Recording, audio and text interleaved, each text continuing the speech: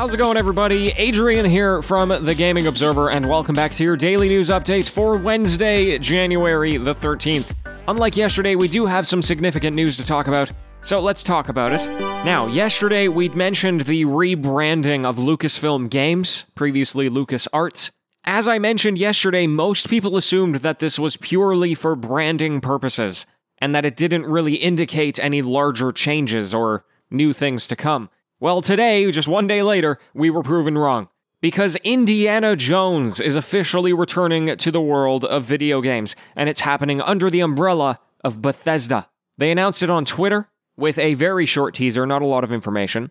However, what we do know is that it's going to be developed by Machine Games, which has previously only really worked on the Wolfenstein reboots since 2014. So that's Wolfenstein The New Order in 2014, and then, most recently, Wolfenstein Youngblood. It's probably still going to be a few years before we see anything substantial out of this, but it's a very interesting announcement nonetheless. No word yet on Xbox exclusivity, much like the other Bethesda titles, but I do think it's unlikely. In the grander scheme of things, I really hope that this gets done well. I mean, not only is it cool to see Machine Games kind of stretching their legs creatively, but if it works, Disney may be more willing to work with different developers for Star Wars, come the contract expiration in 2023 with EA.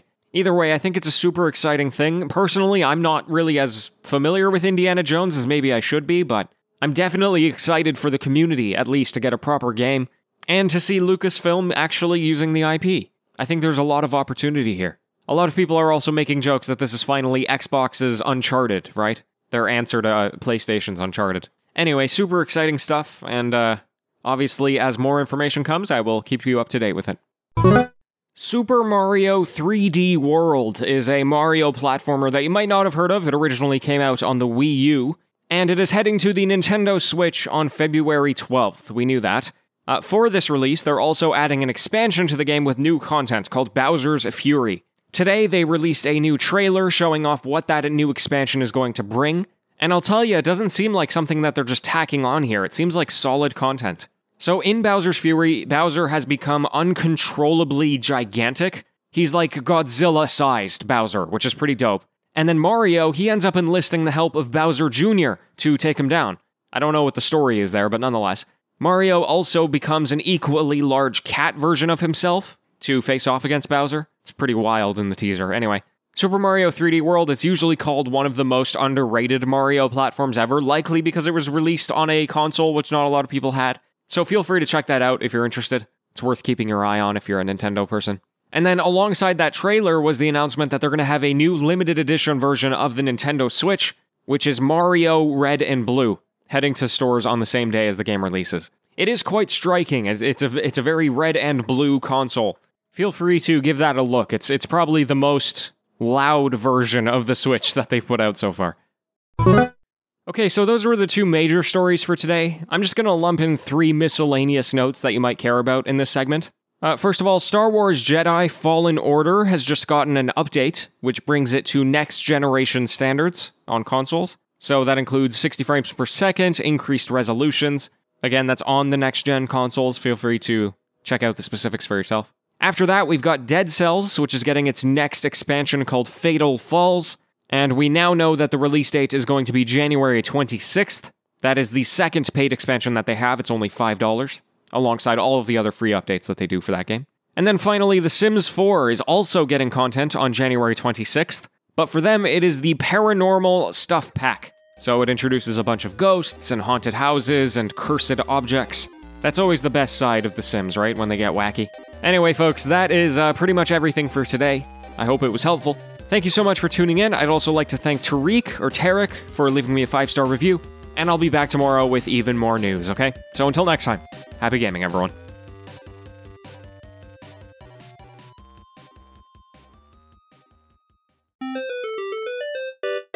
It's the TGO After-Show. Hello, and welcome. The Indiana Jones news is obviously the biggest news so far, or at least of the day. Definitely not expected in so many ways. Like, giving that IP to Bethesda, I mean, I'm not gonna say it's weird, but it is kinda weird, right? Like, if you said Lucasfilms is not just gonna do Star Wars, they're gonna bring back Indiana Jones, I don't think that the first publisher that you would go to is Bethesda. And then you're going to tell me that I went to the people who make Wolfenstein as the first project they're doing that isn't Wolfenstein. Actually, that might be a lie. I think they did something for Quake or something like that. But like pretty much the entirety of their portfolio is Wolfenstein. It's a weird pairing that I'm sure behind the scenes makes a lot of sense. But from our perspective, it's just like, wow, this is a pleasant surprise. And I like I said on the show, I really hope it works out. Because even though I'm probably not going to play it because I'm not a big Indiana Jones person, in fact, I haven't seen any of the movies, which I know many of you are going to yell at me for. But it's true, I haven't seen the movies. I probably should watch the movies. I'm not against watching them or anything. I like, what's his name? Harrison Ford. It's actually funny, like, there's a lot of these classics that, for sci-fi nerds or for just, I don't know if Indiana Jones, I guess, is maybe not for sci-fi nerds, but really any kind of classic film where if you say you haven't watched it, somebody's going to turn their head and go, "You what?" There's a lot of those movies that I actually just haven't seen. Before Shelby came around, I actually hadn't even watched Star Wars before. The only Star Wars I had watched is the one that everyone hates. Episode 1, with the pod racing.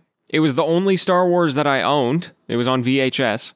And as a kid, I loved it. Like, Jar Jar Binks was my favorite character. And then obviously I got older and I saw all the memes. And understood everybody's hatred for him. And the movie in general. But nonetheless, I still had not seen any of the movies. And now I have seen all the movies. And I do have an appreciation for them. I like Star Wars. They're not like my favorite thing.